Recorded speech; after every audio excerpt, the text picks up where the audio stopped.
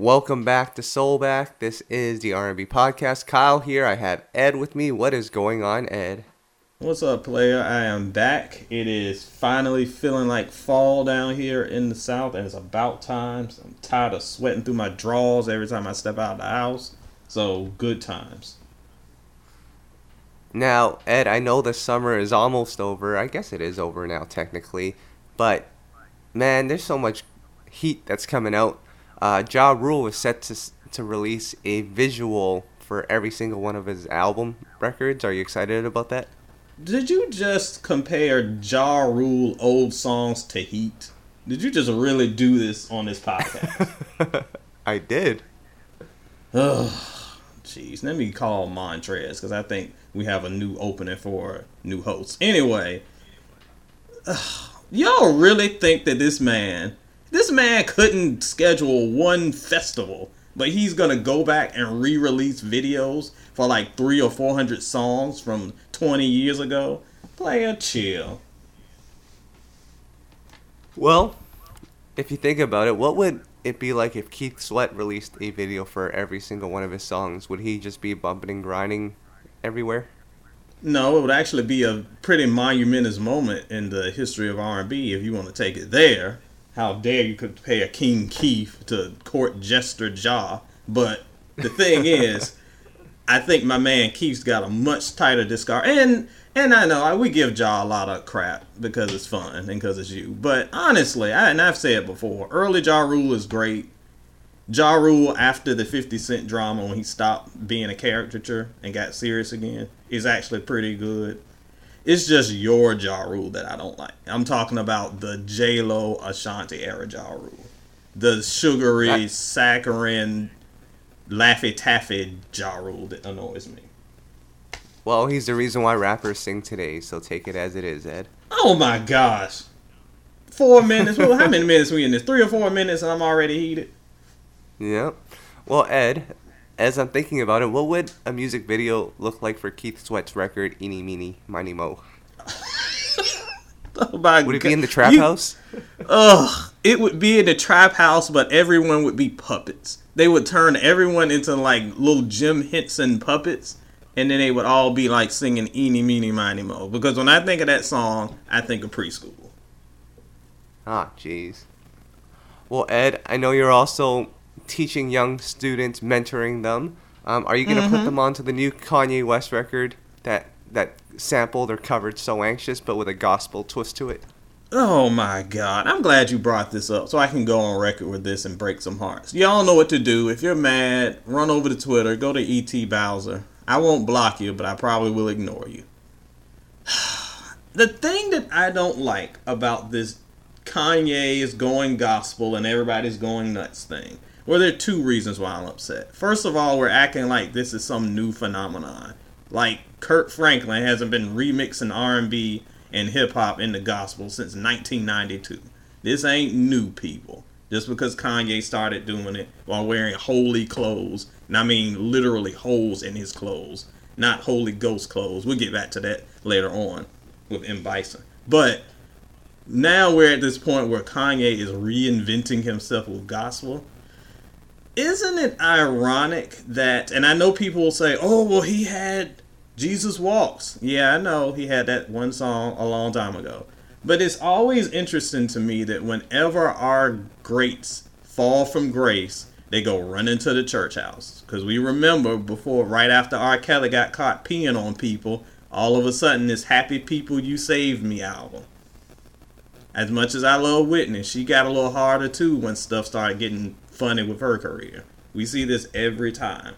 I am not one to judge somebody by their spiritual walk. You do whatever. You want to praise Jesus, cool. But I'm looking sideways if you all of a sudden loving the Lord when people are throwing dirt on your name so you can get back in their good graces.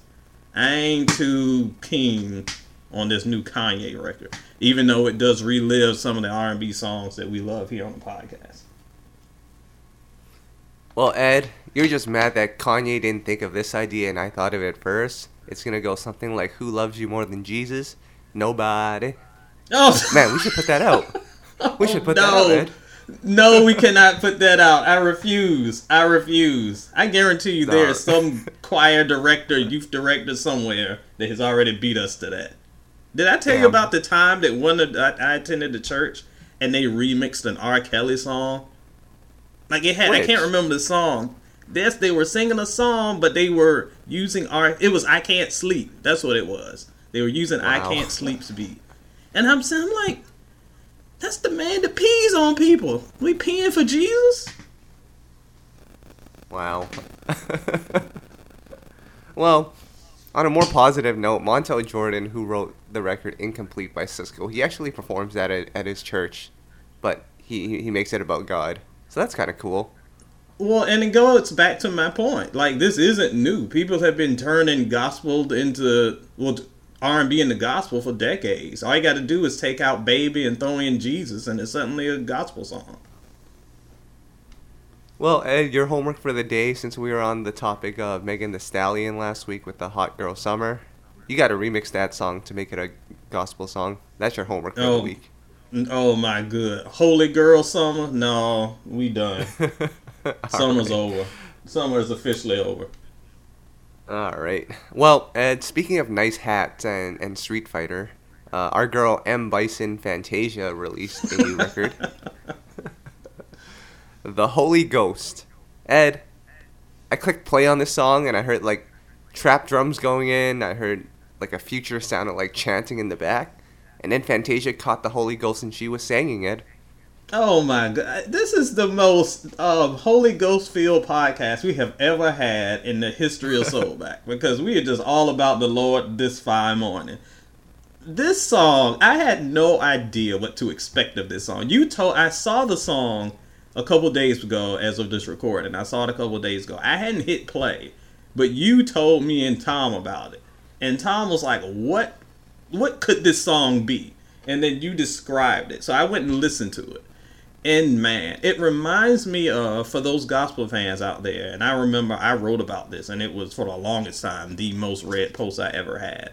When one of the members of Mary Mary, I think it was Erica, wrote had this song called I Love God, L-U-H, and she labeled it as trap gospel.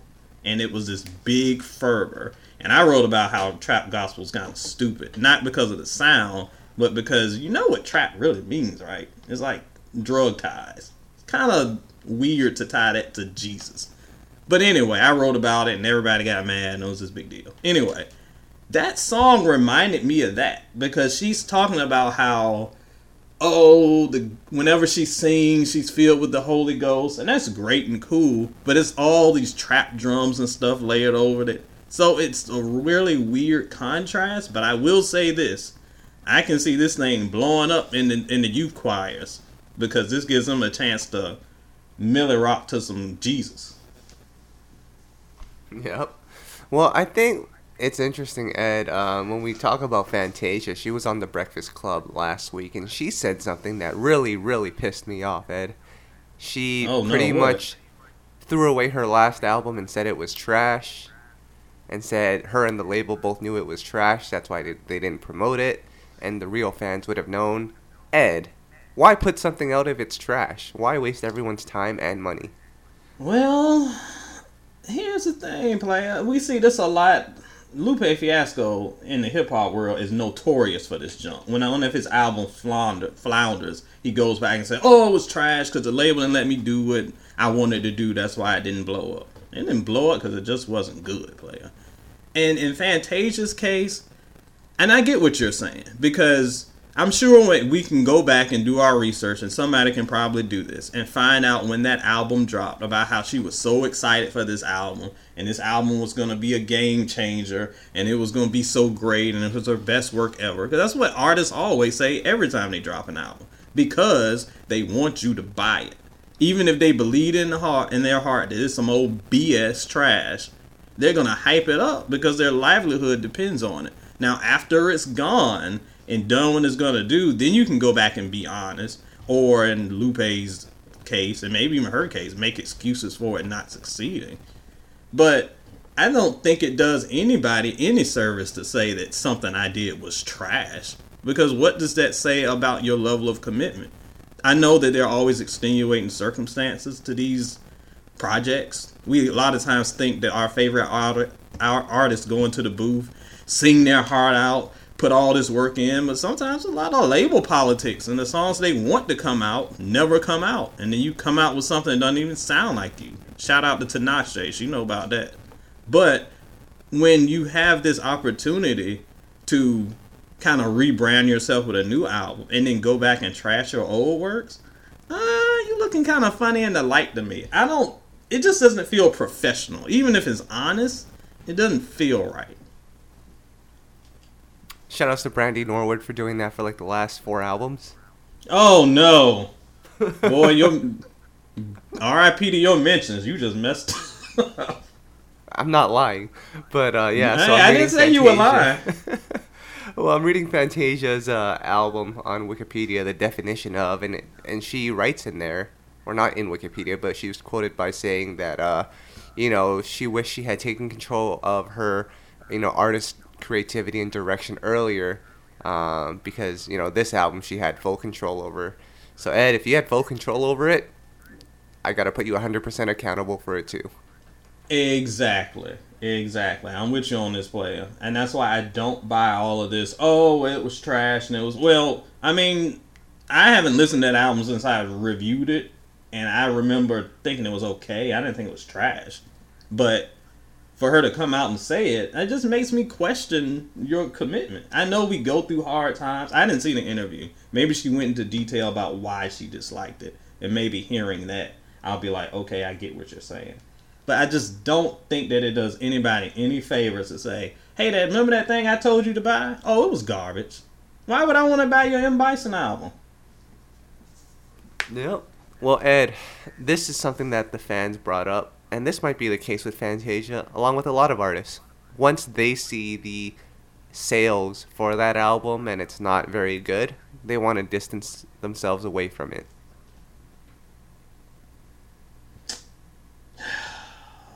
I think you're onto something. So, I mean, it's not ideal.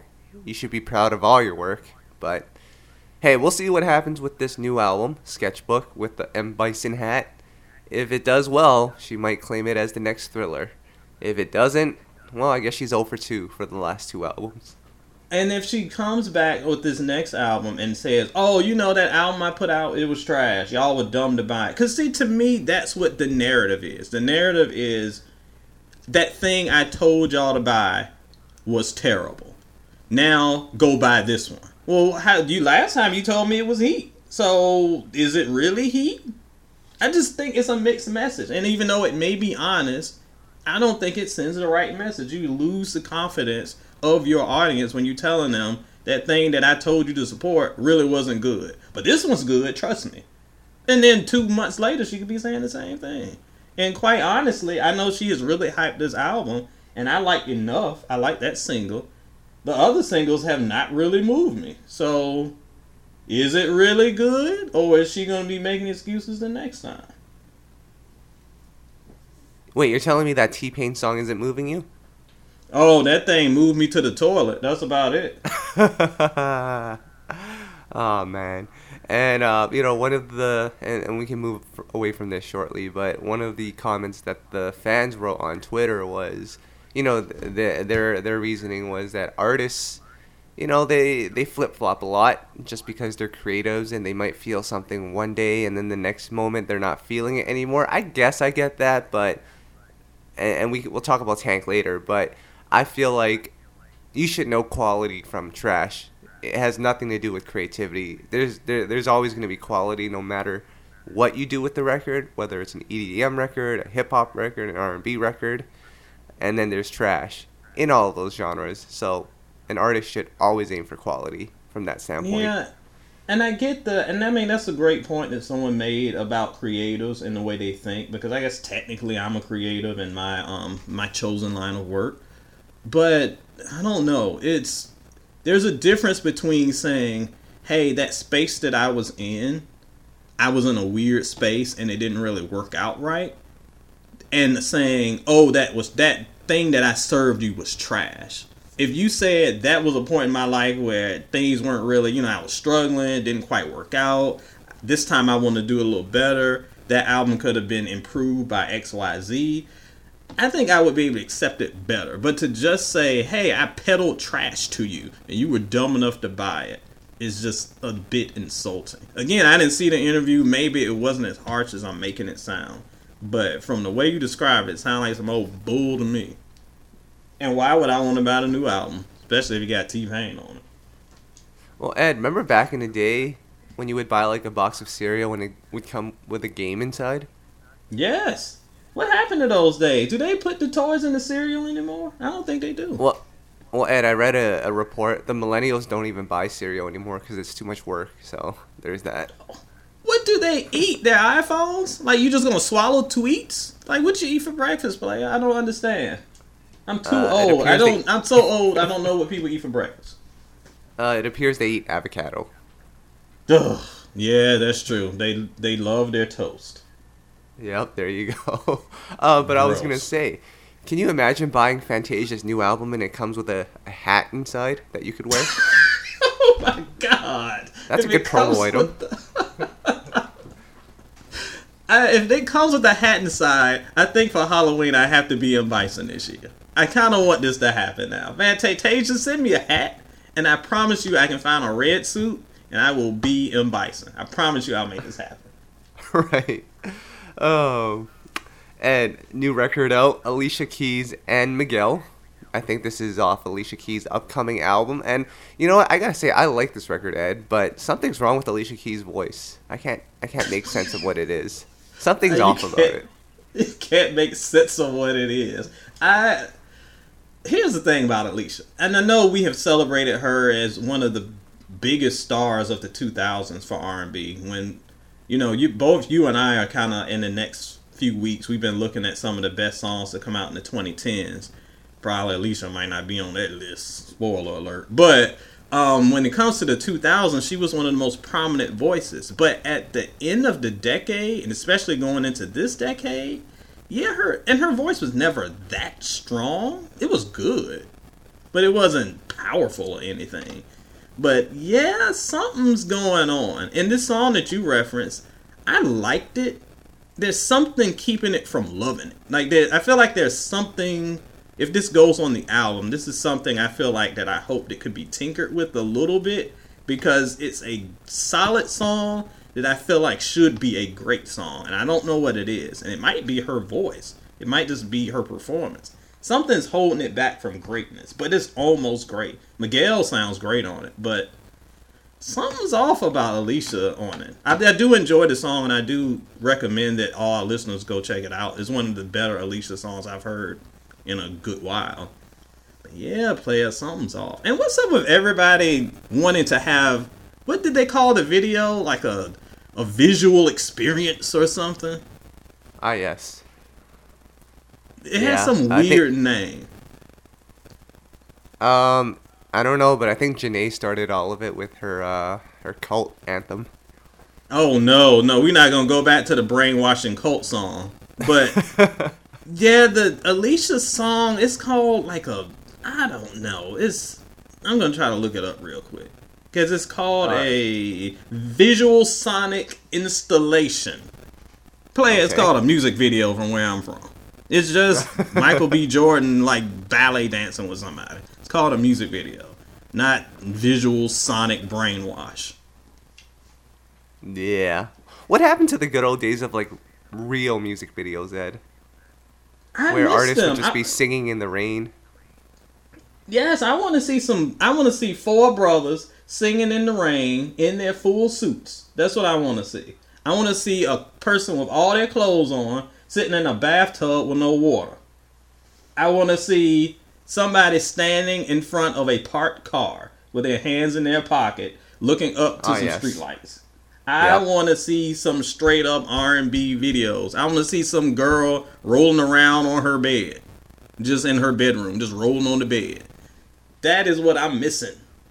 Everything now is this weird, we're going to have a visual experience. Player, give me an experience of some hot music And I just want to see some brothers stand on the corner. I want to see some girls with some knee pads doing some weird dancing in the middle of the street in some sneakers.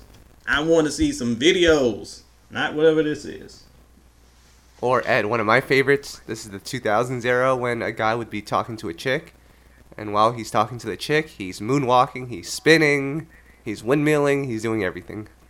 Yeah, so while the chick is like, so he's walking beside the chick, and she's just regular walking, but the dude is like doing all these pirouettes around him, like doing every dance move he can think of, and the girl is just regular walking. Why don't we have creativity anymore? Well, yeah, I don't know, Ed. But we're going to talk more about your end of the decade list later on, once it's published. But I would say Alicia Keys' record, In Common, I don't know if it's going to make the list, but I felt like that was a good record for her. It didn't connect for some reason. It was okay. It was one of those songs that, in the moment, I think was good. We'll see once we start putting the list together whether it does stand out. The only song to me that I thought that crossed my mind would be that song she had with Maxwell, Fire We Make. I thought that was pretty okay. But she hasn't had, for a woman who just dominated the previous decade, she's just had a smattering of okay songs in the past 10 years. And I know it's because she's been busy, she's a wife now, she's got this blended family. Oh, that blended family song, that song's okay too. But she's had some okay stuff here and there. But she hasn't made her mark at all, which is weird because the R&B genre has been wide open, especially for the past 5 or 6 years. She could have easily come in and dominated, but nope. Yeah, because in the 2000s, I would say her and Beyonce were like neck and neck. Oh, they were, and they both had their roles. You had Beyonce doing kind of the pop / R&B stuff, and then Alicia had the straight up soul, more traditional R&B role. Now it's just Beyonce rapping and nobody doing nothing. Yeah, it's just funny to see how Beyonce has eclipsed over her and Usher, when in the 2000s I would argue Usher was probably the biggest one of those three. Oh, no question. No question. I mean, but also it's kind of hard to compare Beyonce to anybody at this point because she has eclipsed the universe. But to your point, yeah, I would put both of those over her for the 2000s. Easily. Well, Ed, that's what happens when you put out records like No Limit. You start falling a little bit. No, when you put out an EP called A, and Kyle's still trying to tell me, it got a couple songs on it. Where? Not my version. You got a couple of bangers, Ed? Uh-huh. That gift shop song? With Gunna? Oh, no. Play it. I don't even know that song. I just know the title. You were going to get hands next time I see you for saying that. That birthday song? My God. We don't need to go there again, Ed. But what I would like to do is let's talk about Escape. I'm always here for Escape. Our girl Latasha Scott dropped a new record, and you said it sounds like a Lizzo record? Yeah, it's very hip hop inspired. Almost a little. Her delivery is almost a little rapish. She's not straight up rapping like rapping Beyonce, but her delivery is quite hip hop influenced. Beat is very hip hopish. The first thing I heard when I heard it, it sounded like a Lizzo record. Well, I'm a huge Latasha fan. I feel like she is one of the most underrated vocalists of her generation. No question. And in the late 2000s, when it seemed, I guess it was early 2000s, when it seemed like we were going to get that solo project, I was so excited. Because a lot of Dru Hill fans, I remember being very excited when it seemed like we were going to get that solo jazz project. The solo Latasha, they were talking about that around the same time. It's kind of like early 2000, 2001, around that era. And I was like, man, this is her time to shine. She's going to blow. It's going to be great. We never got it. So when I saw this record, I'm like, okay. And it's not bad. It's okay. But it's certainly not the Latasha that we came up on. And I'm not mad at growth. I'm not mad at experimentation. The song is okay for what it is. But to me, it just sounded a little bit Lizzo-ish and not escape-ish, so to speak. Well, you might be excited to know I read somewhere that Escape might be coming back, in its entirety with Candy involved. I know they hit the road and they do shows together, but I think Candy has signed on to work on a new album with the group. How do you feel about that? Do you think a new Escape album is is needed because I don't remember their EP being very good. It was okay. There was one or two songs I really liked, but it wasn't very memorable in the long run. The problem with Escape is I think fans want all four, and for whatever reason, Candy got a million things going on, and she's never seemed to be bothered. She is start and stop on this thing. So, no offense to Candy, but either get on board or go away, because I think fans want the full group. They want all four members. So, if you're gonna ride, let's ride. If you're not, let's not do it. But these starts and stops, I think, really hurt them. Because when they reunited and the EP was coming out, and it was like, okay, it's going to happen. Then there was the weird thing, it was like Escape 3 with the 3 in the middle of the name. And it just got goofy again. I want to see the group together because, as we discussed on this podcast, I feel like they're one of those groups that left with a lot of gas left in the tank. They never fell off. They were never one of these groups that went on way too long, was putting out garbage. Every album they dropped went platinum. Everything they did was a success. And then boom, they vanished. They left kind of unfinished business. So I would love to see them come back. As we just discussed, there is definitely a role. It's not like the marketplace is crowded. And we know how well nostalgia does in 2019. If they're going to do it, do it. But I want all four. 100% agree, Ed. Now, I just remembered an album that came out that definitely no one knew about. Remember Shy's last album? We were trying to figure out who was Shy. I don't know if our listeners will remember the story behind this, but Shy released an album, I think it was last year. None of us. Now, the three of us on this podcast, shout out to Tom, the three of us on this podcast, in the world of R&B, there is nothing that goes by that misses all three of us. Like, one of the three will know something. This album came and was out months, and none of us knew about it. And I think was it my girl Cece? I feel like one of the listeners or someone just brought it up, and we went and researched. And yes, there was this album that was out, and we knew nothing about it. So yes, the mysterious Shy album will always be hilarious to me. Yeah, so that's my thought to all of this with Escape is if they don't promote it correctly, which I'm sure they will because they have some pretty high profile members in the group, if they don't put in the work, and I think I'm speaking for all groups here, if you guys don't put in the work to actually promote it, it's going to end up like Shy's album. Well, it's one thing that has frustrated me greatly about R&B in 2019. I understand we don't have the platforms. We don't have the TV shows. We don't have the couch to sit on. We don't have the ways, and we talked about this a little bit with Bridget Keller, we don't have the ways to promote music in the old way.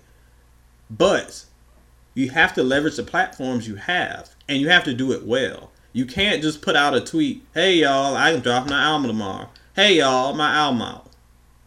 Like, that's not going to reach anybody but your super duper duper duper duper duper duper hardcore fans that's following you every day. I follow a lot of artists, but it's not like Joe's tweets show up in my timeline 24/7. So if he randomly tweeted something, I'm not going to see it. What these artists need to do is leverage what they have. Artists like Escape, a Candy, and a Tiny, especially, who have major followings, you need to be out there on your little reality shows promoting these things. You need to be on your Instagram live. You need to be getting your artist friends sharing and talking about it. Look how her blew up. It was because the Alicia Keys and the Tyrese's, and they were sharing, hey y'all, there's this mysterious girl that's got this album out and it's great. You need to check it out. And before you knew it, it was #1 on iTunes. And we know the story that Gabby/her has been on in the past few years because she did a great job of promoting it in many different ways. You can't just be like, oh, Escape back, here's a song. It's not going to resonate. You got to put in some work. And we don't get the work that we used to. If major R&B outlets don't know your album out and you are a legacy artist, that ain't on us. Y'all messed up. Well, Ed, I'm going to do some homework of my own. The next week, when we have a podcast again, one of those new Shy songs will be our So Back track of the day, and no one will know what's going on. I listened to that album, and I promise you, I can't remember a thing. And my wife loves some Shy. that dude, I forget his name, Garfield or whatever, whoever the main guy is. Oh Lord, ladies loved that brother back in the day. Yep. So Ed, recently, Tank, I interviewed our boy Tank, and he made an interesting point that it's not that we didn't think about it, but when you put it in that perspective, maybe we're a little more forgiving. He essentially compared the music industry to sports and how, in basketball, it went from being a big man game to being a three-point game. And in order for players to survive, they had to change and adapt to today's environment on the basketball court. And that's what he's doing with the music. R&B doesn't necessarily have bridges anymore. It might be a little more hip-hop sounding. So in efforts to not go extinct, Tank has decided that he needs to evolve as well, which you can't be mad at him for. And I think Tank made a point that I really took to heart, which was he knows what he's doing in this sense, and he's willing to face the consequences if it doesn't work out. But I don't know, Ed. I think he's just too talented to be making this trap stuff. Here's the thing. I agree with him in theory. He's right. This is an evolving game. I get frustrated with a lot of fans. I mean, I go back and forth with Tom about this all the time, where we talk about, an artist needs to do what they did to be popular. But that doesn't work when we're in a different marketplace. 2019 is way different than 2000. Let's remember what 2009 sounded like. That was 10 years ago. Now imagine what 1999 sounded like. In 1989.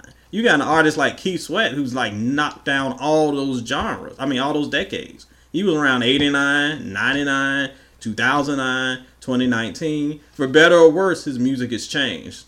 I mean, we can ignore Eeny, Meeny, Miny, Mo. So, like, you have to evolve in some way. So that's something that, yes, evolution is important because as the audience changes over, you want to stay relevant. Plus, you don't want to be putting out the same album for 20 years straight because that you sound dated. So you have to evolve. My issue with Tank isn't with the evolution per se. There is a laziness in the evolution. So, yes, trap is the sound. That's the sound that younger artists are using. If you use that blueprint to create new music that sounds different but true to your sound, you're going to appeal to both your core audience and new audience. If you just put on the trap clothes and just look like you're an imposter, you're going to only look like you're trying to appeal to one audience and alienate the others. Now, there'll be some that enjoy both because I can't stand Win Week. My wife likes Win Week, but she don't like his other stuff. She just likes Win Week. So, yes, it appeals to some fans. And obviously, Win Week was successful. But was the album that successful? Was the follow-up that successful? Or was that just one hot song for the moment? That is what I'm talking about. So evolution is something that's important, but it has to be natural and it can't be jarring. Eeny, Meeny, Miny, Mo from my man Keith sounded stupid because it sounded like he was trying to be Bryson Tiller or somebody. However, there are lots of artists right now who are kind of, and we kind of make fun at like the alt R&B and when people try to use stupid names for stuff because it's dumb. But there are plenty of artists out there who are combining more trappish, more electronic sounds with straight up soul and making something that sounds a little different. Miguel, we talked about Miguel a little bit earlier. All of his albums sound completely different. Some sound a little rockish, some sound a little soulless, some sound a little Latin. But it's a constant evolution, and I respect that. As opposed to being like, okay, I'm doing what all the little kids doing. Look at me, the old man in the club being cool. You will be entertaining for a flash in the pan, and it's not going to last. Well, one of the points that I realized is that over the course of Tank's almost 19-year career, he's always just been like the middle of the pack. I think he almost rose to the top in like 2009, 2010, but he's never really had the success that he's had now. So again, for Ed, from this point on, I will no longer criticize Tank. I will let him do his thing, and if he fails, then well, I guess I'll have to be like I told you so. We will see. Well, that's pretty much how I live my life. You know this. So, he's got a new album coming out very soon. Apparently, it's gonna be more of a mix and not so heavily trap as the last album. So maybe this will be a better way. And you can't hate on the success of When it worked. I'm just like, okay, it worked once. Let me see it do it again. Show me that this was an anomaly. Show me that you know what you're doing. And right now, I reviewed Sex, Love, and Pain 2 and all those other. What was the other album? The album Savage. when we was on Savage. That's it.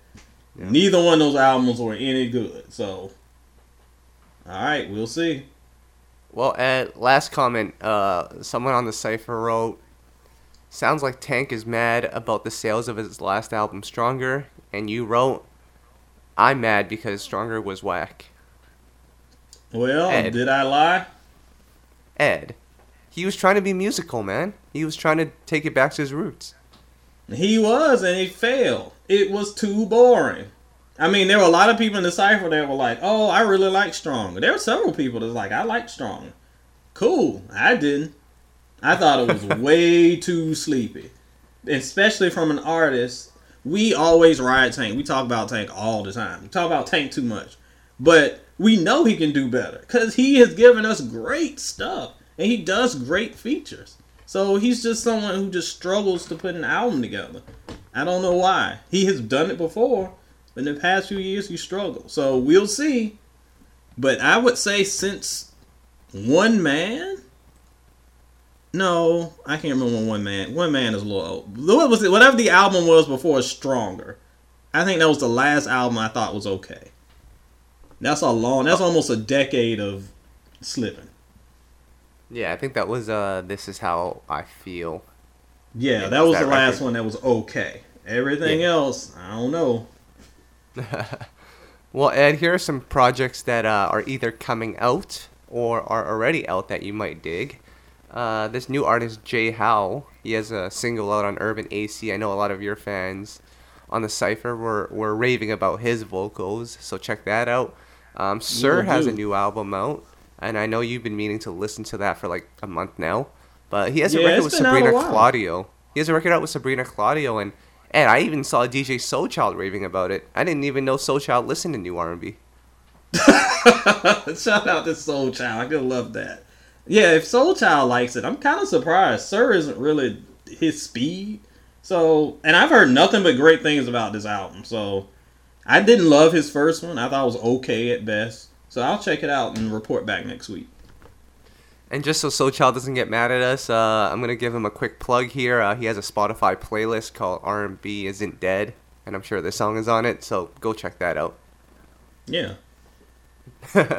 And then one project that is coming out October 4th is Summer Walker. She's set to drop her new album. Ed, do you think Summer Walker can make an impact like an Ella May did? It doesn't seem like her singles have caught on as much as, an Ella or a Her. No, and she's another one. There are a bunch of newer artists. Sir is one of them that just get a ton of buzz and a ton of hype online in certain circles, but the music's just okay, and they don't really perform. I won't say they bomb, but they don't really break through like a Boot Up did. And people just keep really, really pushing Summer. It's like the next big thing. I've yet to hear a Summer song that just was like, okay, this is the one. We talked about Normani before at some point on the podcast. That's another one. And I know she's more pop, but that's another artist that people just keep hyping up as the next big great thing. And it's based off of, I don't know if it's even Megan Thee Stallion. Like, they're personalities that we love or people love. And they love them for like all these different things. But I'm like, tell me 3 songs. And people are like, oh. If you can't tell me music that's hot, that you just like the person, then you like the person. I mean, I like Kyle, but I'm not like Kyle is the best R&B artist ever. Because I can't name any Kyle songs. So, I don't know. I'm not feeling the Summers and these joints. We'll see if this new project is good. There's a ton of hype coming. But I need to see some productivity behind all these hype tweets. Yep. Ed, I like Megan because she's thick. Is that an acceptable answer? My God. Remember this time code so I can cut that part out. Good Lord. Jeez. Speaking of Normani, and I know she does more poppy records, or at least her latest single is poppy.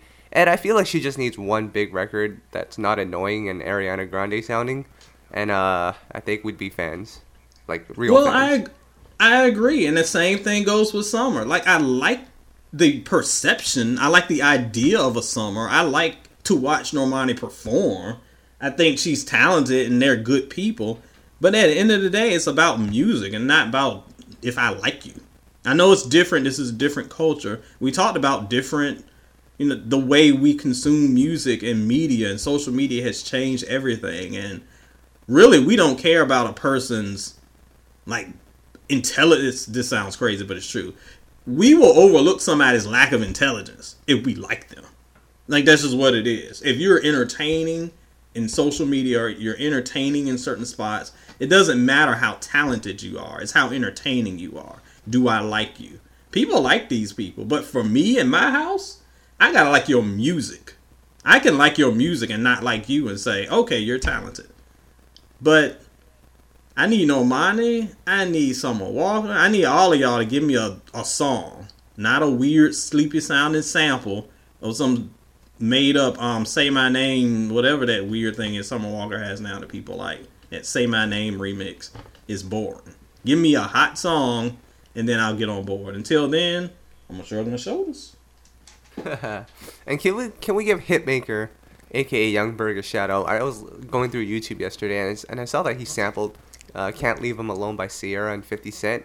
Ed, we really are getting old. That song came out in like 2005. And it's crazy because to me that song doesn't feel that old. I mean, I wasn't married yet, but I knew the woman who would be my wife, and that song, I remember when that song came out, like the day it debuted. Now they're sampling it, and I'm like, that can't be right. Then you look at the date and see that it's old as crap, and we're old as crap. So yes, we old. How odd we are our parents, because our parents, when we would listen to songs from Puffy and he would sample stuff from the 70s and we would be like, this is great. And our parents would be like, oh, that ain't nothing but the stylistics. Oh, man, that ain't nothing but so-and-so. And then we're like, oh, whatever. This is better than whatever that old stuff is. Now people are sampling Cameron and Sierra and Destiny's Child. And we're like, oh, that's just Shanice. That ain't. And they're like, oh, but Chris Brown is better. Oh, the way the world turns around. You millennials laughing at us old heads, sooner or later you will be us. I guess it wouldn't be millennials, it'd be Gen Z, whatever they are. The little that is kids. correct. Yeah. Ugh. It's funny, Ed, because I've been waiting for my era of music to, make it psycho and become the nostalgia music, and I think we're finally creeping up to that. I heard Foolish on the radio, and it was like throwback hour, and Ed, I thought I would love it, and I thought, okay, now I can turn on the radio again and listen to my jams. Ed, it makes me feel insecure about my age. I'm just going to turn off the radio again. Yes, it does. I will never forget the first time I heard Tamia while I was in the drugstore, and they were playing, it was like kind of the old folk station, and they were playing Throwback to Me. I think it was Stranger in My House. I'm like, what? That song came out when I was in college. How was this throwback? But yes. Feel the age creeping on you. Your bones will crack like Captain Crunch. Oh man. Well, let's go into the time machine right now because I know you ranked your favorite group 112's discography. I know you love them. Boys. And let's quickly go through this here. And you can just give me a brief summary of each album and why you like it or why you don't like it, or maybe both. Okay, let's do it. So at number 6, which is, I guess, last, would be the infamous Hot and Wet album, which we may sometimes actually reference on this podcast. I don't know why, but it seems to be like the reference point for a trash album. What did you like about this album, Ed?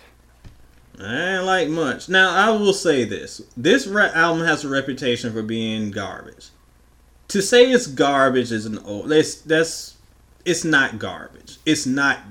The problem is when you come off of 3 back-to-back-to-back incredible albums like 112 has to this, it is a huge step down. It has its moments. There are a couple of decent slow songs on it that I kind of like. Some classic 112 bedroom joints that I do enjoy. But as you can go, if you go to soulandstereo.com and check it out, you will see that there was lots of label issues between Bad Boy and Def Jam at the time. And that a lot of times is credited to like the sound being all over the place. Most 112 albums up until this were pretty cohesive. But this it's got like the reggae joint, and then it's got the club joint, and then it's got the upbeat joint, and it's got the Chipmunk Kanye West soul sample joint, and then it's got the 112 ballad, and it's everywhere. There's some good songs, but boy, you got to pick and choose.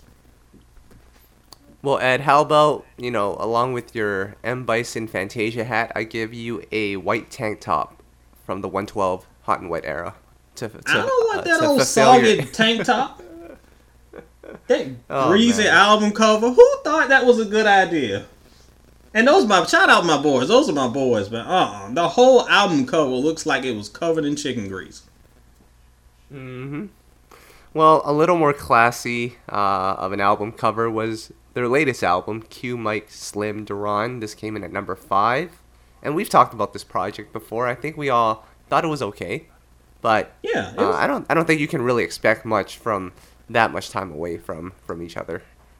Exactly. You got to remember, this was they were gone for well over a decade at this point. So to come back, I thought it was a cool sort of nostalgia run. And the good thing about this album is it isn't just straight nostalgia. They have some classic 112 sounding joints, but then they have some when they try to update their sound. It's not bad. It's better than Hot and Wet. It's not the biggest sin. It's just not that memorable. But it's got a couple joints on it for sure. Yeah. And then we have Pleasure and Pain 2005. This was a solid album, Ed. Yeah, and this album is one that I remember. As I do these, people ask how I rank these albums. I don't go by memory, because that would be unfair. Because, nostalgia will screw you up. So, even though all of these albums on this list, with the exception of the last two we mentioned, I've kind of listened to pretty regularly. I hadn't listened to Pleasure and Pain in a long time. So I went back, and this was a lot better than I remember it in my head. It was too long, but really solid. It's the first album after 112's Sticky and Greasy, or whatever it was called. That was the first album that sounded like a true 112 album again. So I was very happy about that. It's got some really good underrated tracks on it. Just a little too long. If they could have trimmed it up, I probably would have raised it by a half star. But pretty good. And then at number 3, you have Part 3, which interestingly enough, on the website, you have it as 4.5 stars. But on this podcast, you've gone on record multiple times to say it's a 5-star album. What's going on here, Ed? Because remember what I just said. A lot of these albums, when I was talking about, when I went back and re-listened to these things, I had to give it fresh ears. I had to review it. It's not like I've ever reviewed Part 3 before, because Soul and Stereo been around a long time, but it went around in 2001. So this is my first time to actually go back and listen, and basically these album rankings are like mini reviews. So I had the chance to revisit and give it fresh, unbiased ears. And giving it fresh, unbiased ears, even though in my brain this was a 5-star album, it was close but no cigar. Like the previous album we talked about, it's a little too long. There was some stuff near the end that was kind of suspect and didn't kind of hold up as well as I thought it did. But overall, if this came out today, we'd be losing our minds. Incredible album. So it's not quite as flawless as I remember, but still worthy of their hallowed reputation for sure. Can we confirm that the .5 that was knocked off their perfect score was because of Peaches and Cream and Dance With Me? Those songs did not age well, Ed. I never, and I know a lot of people would be heated about this, but I never liked Peaches and Cream. I thought it was cornball from day one. Dance With Me I still kind of like, even though it's not that great. I can enjoy Dance With Me okay. It sounds very dated. But Peaches and Cream, no. Get out of here. And my theory is that you also knocked this album a couple of points. Decimals, really. Because Do What I Gotta Do was written by R. Kelly and you've muted him. Is this true? That is not true. Although I have pretty much muted him. But no, that's not true. I love Do What You Gotta Do. It's kind of a mean song, but it's kind of like, hey, I'm cheating on you, but bye. Oh, R. Kelly. Yep. I was just listening to Busted the other day by Mr. Oh, Biggs. no. Mr. Biggs. Oh, what a time that was. You know, Ed, when I listened to that song now, I didn't realize how stupid the lyrics were. But oh, I could have told you in 2003 it was stupid. Yeah. Anyway. Especially, Mr. Biggs was like 70. Why are you talking like this? Oh, man. And there was that one part. It was like, you said you were going dancing. Now you're saying you're going shopping. And I was like, what the hell's going on here, Ed? I'm like, come on. Oh, my God. Oh, music was fun for a little while. It was. Number 2, we have the self-titled debut, 112. Which, Ed, I might argue as that being my number 1. But you have it as number 2, and then, of course, you have Room 112 as number 1. They're both 5-star albums. What was the rationale there? Yes, and this was the one ranking. A lot of times these rankings get folks in their feelings, and they're always like, that's why I like them. It causes conversation. And the biggest conversation that a lot of people were saying is 112 better than Room 112? I love both albums. Both get 5 stars from me. The reason why I went with Room 112 first is just because it's a more diverse listen. When it comes to quality of songs, it's pretty equal. And I wasn't gonna be like both are number 1 because that's cheating. But I like that Room 112 has peaks and valleys. It's got the upbeat joints. It's got the little joints with Mace and Lil' Kim and all them on it. It slows down. You've got Your Letter. It goes mid-tempo. It's got the sexy bedroom songs. It really is like everything that 112 has. If they open up the 112 toolbox, you get to see all of the different tools that they can build great songs. The debut is just ballad, with like 1 or 2 mid-tempos in there, and then of course the remix to Only You. It's really one kind of radio joint. Don't get me wrong, because those ballads are incredible, some of the best of their era. That's why I gave it 5 stars. No shade to 112 for that. But I just gave the second album the heads up because it's a little bit of a more diverse listen. Any day of the week, I could be like, oh, I prefer one to the other. But I just ranked it here because they just showed a little bit more versatility over super ballad heavy debut. Can't hate on either. Right. Now, Ed, what song is better? I Will Be There off the debut or Crazy Over You off the second album? I can't decide here. I might have to go with Crazy Over You. Like, just my gut says Crazy Over You. Again, I can't hate on either. If both of those came out today, they would be Song of the Year for 2019. But, no. Might go with Crazy Over You. Oh, that song is incredible. All right. So, Ed, are you ready for the Soulback track of the day?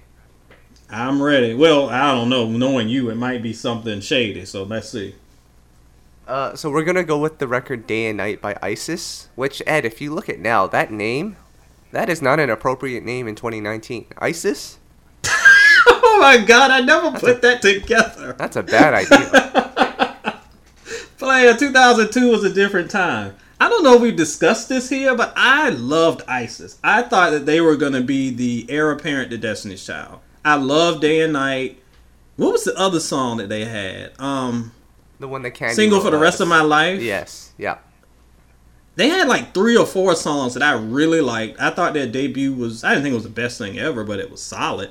Easily they could have been where when Destiny's Child started going pop and doing their other stuff and we saw 3LW rise up a little bit, I thought ISIS would be right there with them. And I was kind of disappointed they imploded.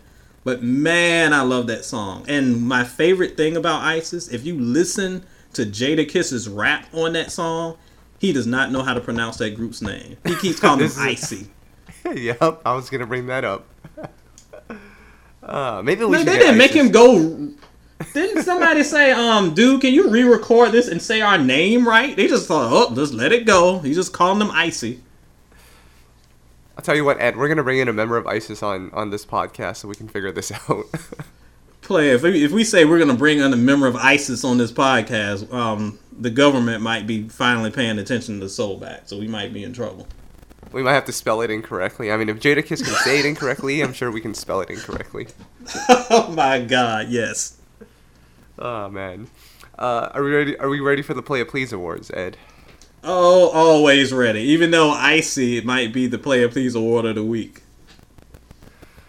All right. So if you remember, a couple of months ago, R. Kelly was in jail and he needed to, he had to pay money to pay for his bond, and a random lady, paid like $100,000 to set him free. Oh, I remember.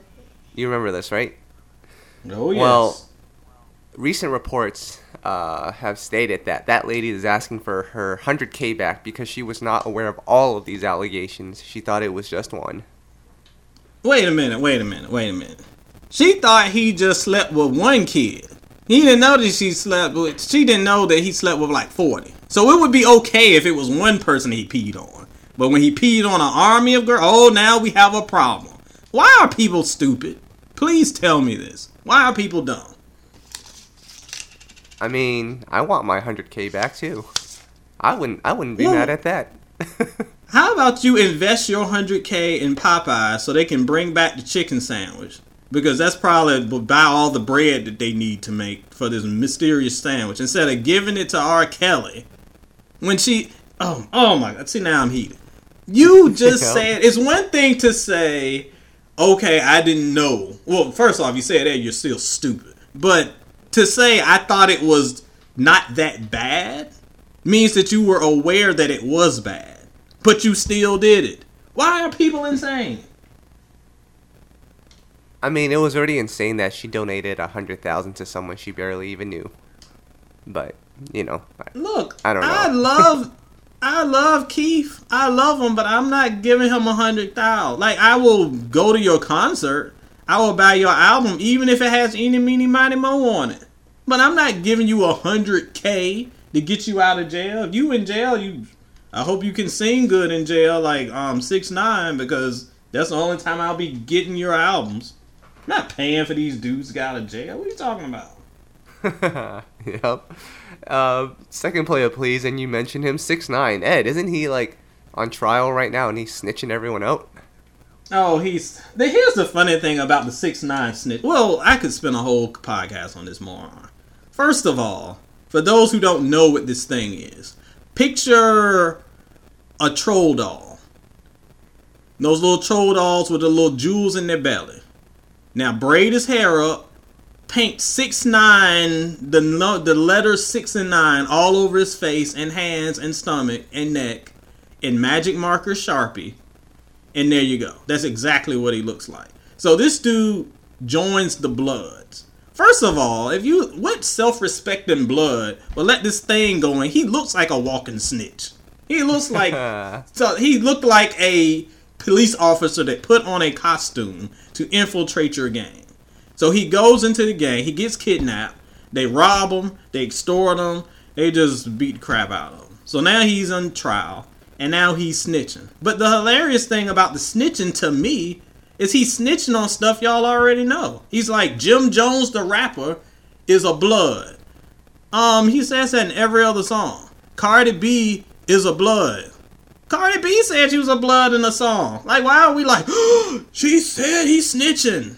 I mean, you gonna say Lil Wayne is a blood? He says that too. Like, what? I mean, don't get me wrong. Dude's dead as a doornail when he gets off trial because he's snitching on real thugs. But everybody getting hyped up because he pointed out rappers are ridiculous when the rappers snitch on themselves. I don't understand life, Kyle. What is going on? Well, yeah, I don't know. I don't think there's a place for him in hip-hop once he comes out, whenever that is. I think he might be gone the moment he steps out. There shouldn't have been a place anyway. Why did we let this man in hip-hop? Why is he here? This is true. I've been saying this for years. He has one song that people like, and I'm not even gonna name the song he has because I don't want to give him any streams. But it is horrible. You can look at him and tell he's terrible. He looks like trash. He looks like something that just crawled out of your garbage disposal. But apparently, he's a good rapper because he's funny. And this is where we in now. So he can laugh himself into witness protection. And I don't know how witness protection is going to look when you have the number 6ix9ine tatted on every exposed part of your skin. They're going to have to just bleach his skin. Like, what are they going to do? Yeah. He'll probably... Yeah, I don't... He probably just... Yeah, I don't know, Ed. I don't know. But one thing I do know is that Tank is getting a Playa Please. Uh-oh. How'd your boy get a Playa Please? You just talked to him. I thought y'all were buddies. We are cool, but he apparently is not cool with some people on Instagram. He really wanted to show and prove that he belongs in this industry and he has the accolades. So he sent out a tweet and on Instagram wrote, "To all the media and press, please refer to me as Grammy Award-winning artist Tank, not Grammy Award nominated, because I've won a Grammy before." And that led to a lot of people saying, "What did you win?" And it was a honest and genuine question. And of course you have the Tank stands who don't really do their research. They just want to back their boy up. They're like, you should know what he won. Don't be dumb." And at that point, still nobody had any idea what was going on. Until Tank made another post, screenshotted Jennifer Hudson's debut album and said, "I produced one song on here. Hence, and it won a Grammy, so hence, I am a Grammy Award winner." And then someone commented on that post and wrote, "You're not a Grammy Award winner. Jennifer Hudson is. You don't get anything from this." So, after all of that, Ed, I did some Wikipedia research. I looked at the Grammy guidelines, and what it says is if an album wins Album of the Year in one of the genres, so in this case, the R&B Album of the Year, which Ed, I cannot believe that album won, but, you know. Yeah, that's a whole other thing, player. I don't know how that happened, but apparently you have to produce 51% of the project in order to qualify for a Grammy Award. Tank did one song on the project. So, if we're going by that definition, Tank is not a Grammy Award winner. But the issue with this Playa Please, or why we're giving Tank the Playa Please, is as he was defending himself and calling himself a Grammy Award winner, he was out here calling stans mentally ill and saying that they were crazy and they had no lives. But in the end, he was wrong. So let's see who is crazy and has no lives. Player, if you say I'm a Grammy Award winner and you're clearly lying, as Kyle has proved, I would do this. If I was like, I'm a Grammy Award winner and people would say, no, you're not. You know what I would do? I would go, because everybody lives and breathes on Instagram, I would get the physical Grammy that I have, because if you're a Grammy Award winner, you have a statue, because there's a million of them statues running around. You get a statue, you take a picture, and you say, here's my Grammy. If you are talking about you're a Grammy Award winner, and you ain't got no little record player with the horn on it sitting on top of the thing, your little mini Victrola statue, you is a lie. Tank is a lie, player, and you just kind of proved it. So your boy is out here. Why do we keep defending Tank? Why do we keep defending Tank on this podcast? Somebody tell me. Why? Because every week it's some mess with this guy. Why? Like, you gain nothing by lying. You don't have a Grammy? Where that? Well, Ed, this is what I want you to do, because I know you didn't do it last time. I want you to tweet out your Tank discography and the ranking for it and tag him in it, and you might be in a 2-day fight with him on Twitter, just like Boom Boom Caesar was. Oh my goodness. Didn't somebody, and I didn't tweet it out because I forgot to tweet it out, and Tom was like, why didn't you tweet it out with the tag? Someone took that and then sent it and tweeted. Was it you? Someone did that. Someone that sounds like something did. I would do. It sounds like something weird you would do, but someone did do that. Tank didn't bite. I might have to do it again, because this dude loves to fight for no reason. And trust me, you don't want to spar with your boy when it comes to the verbal battles or the social media battles. So, come on, Tank, if you want to do it.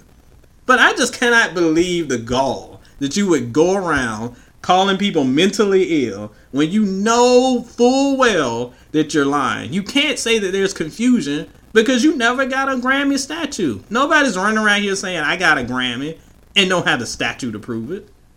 Oh my goodness. I'm heated again. And it's all because of Tank as usual. And maybe after this podcast, you'll catch your wife listening to One We again. Ugh. Yeah, and then I think it's to the point when she hears me comes in the house, she'll just turn it off. She has to sneak and listen to When We, because I despise it so much. There you go. So, Ed, I think that's it for this week's podcast. I do want to make a point here. There is no special guest anymore. We've decided to remove it from the podcast just because we felt like you guys want to hear from us. That's what it seems like, at least.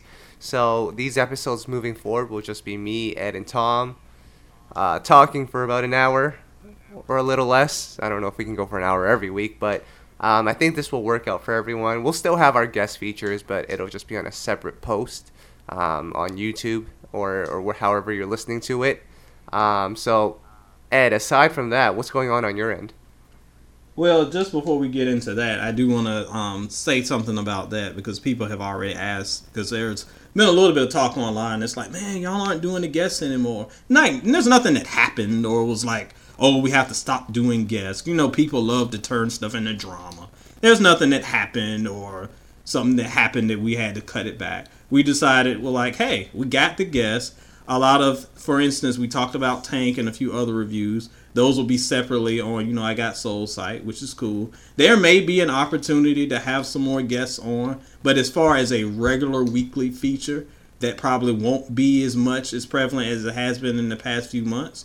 But other than that, nothing's going to change. Same old content, same old rants and ravings from your three faves, and we're going to be here doing the thing. So keep supporting. We're going to keep bringing R&B, keeping R&B alive as only we can. But no, nothing bad happened. Nothing went down. We just wanted to have a change of direction. We just won't start doing trap. We ain't changing in that. We're not that desperate like some of these other folks. But anyway, check out soulandstereo.com this week. If you missed it, we kind of went through the 112 ranking. But if you want to kind of dive deeper into what I had to say about that, you can go check that out on the site. As well as a new edition of Love Letters featuring your boy, Kyle, Donnell Jones, and his Where I Wanna Be song, which is Darnell. The most horrible song. Old Darnell, if you want advice from Darnell, don't listen to this song. But I know everybody loves it, so go check out the latest edition of Love Letters on the site. We got that rolling. And as Kyle mentioned earlier, stay tuned in the next couple weeks because we will be counting down the 100 top R&B songs of the past decade. That's coming very soon. Absolutely. And Ed, I just want to give a quick shout out here to Billboard Bear 209 on Instagram. That's our weekly shout out. He sent us a very nice DM saying how important this podcast was for the culture and that he tunes in every week and he loves what we're doing. And then at the end he wrote, oh, also I'm an artist, so check out my music. So I was like, I don't know if this is real love or if this is just a artist submission. But he actually sent a follow-up message and said, no, I actually really love what you guys are doing, so keep it up. And there was no artist submission, so I love it. It's real love, but it's also you got to promote your stuff. I ain't mad at you, brother. We all out here hustling, so do what you got to do. But yeah, shout out. We've had a lot of nice love come through recently, and I really like to. It's always cool, even when we disagree and we go back and forth on social media or through email. It's always good to see that there are passionate fans out there appreciating what we're trying to do. We're just trying to bring it back. That's all. Yep. So, Ed, I think that's it for this week. I actually have a couple of interviews I have to do today. We'll see what comes out of that. Because, guys, let me tell you, it's not easy booking these interviews. I'm going to put it out there. Artists and management, they kind of suck sometimes. You have some good ones, but then you have some that really suck. So, hopefully by the next podcast, we actually have some interviews to post for you on You Know I Got Soul. If not, you can at least know that I tried. Right, Ed? I think that'll be next week. And Kyle goes off about how raggedy some of these press people are for these artists representatives. That's worth 30 minutes of ranting in itself. Yes, it is. Tune in next time to watch me throw more people under the bus. Yep, and maybe we'll have Tom to join us for that. Ed, I think that's it for this week. We have to get out of here before we get thrown out of here. But yes. All right, player. Always good to see you. Always good to chat with my boy. And we'll be back next week. Yep.